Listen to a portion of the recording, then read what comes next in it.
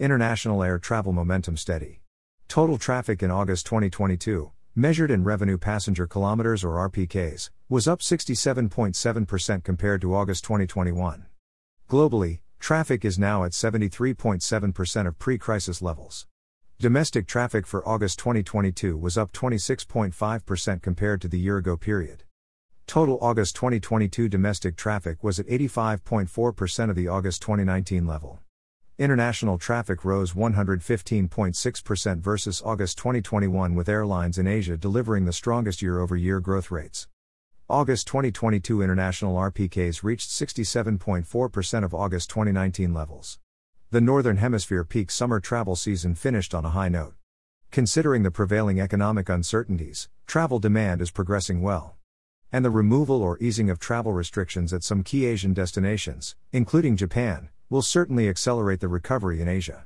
The mainland of China is the last major market retaining severe COVID-19 entry restrictions, said Willie Walsh, IATA's Director General.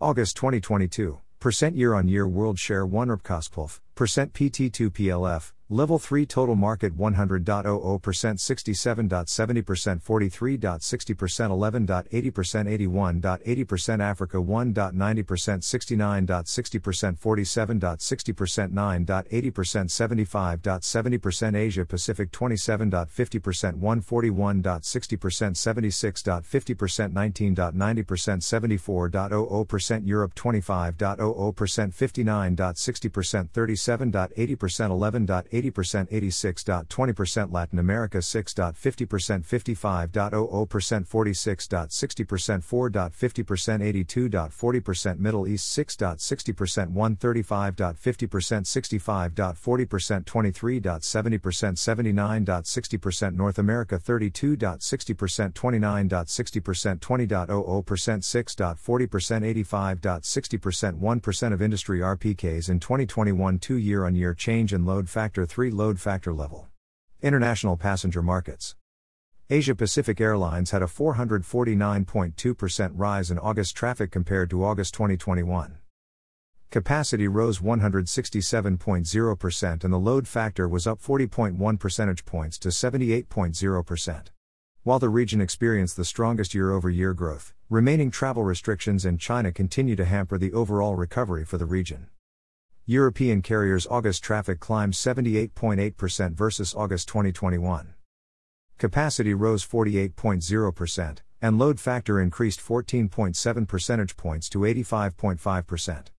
The region had the second highest load factor after North America. Middle Eastern Airlines traffic rose 144.9% in August compared to August 2021. Capacity rose 72.2% versus the year-ago period, and load factor climbed 23.7 percentage points to 79.8%. North American carriers saw a 110.4% traffic rise in August versus the 2021 period. Capacity rose 69.7%, and load factor climbed 16.9 percentage points to 87.2%, which was the highest among the regions. Latin American Airlines August traffic rose 102.5% compared to the same month in 2021. August capacity rose 80.8% and load factor increased 8.9 percentage points to 83.5%. African Airlines experienced a 69.5% rise in August RPKs versus a year ago. August 2022 capacity was up 45.3% and load factor climbed 10.8 percentage points to 75.9%, the lowest among regions. International traffic between Africa and neighboring regions is close to pre-pandemic levels. Domestic passenger markets.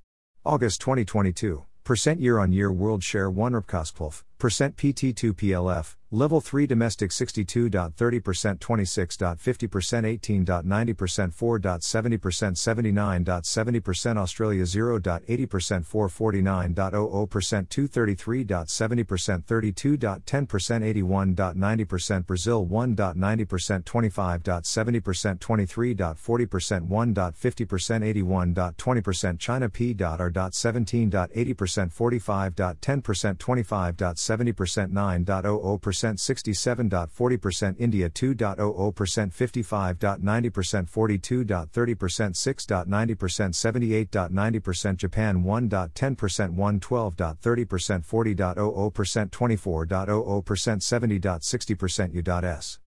25.60%, 7.00%, 3.30%, 3.00%, 84.60%.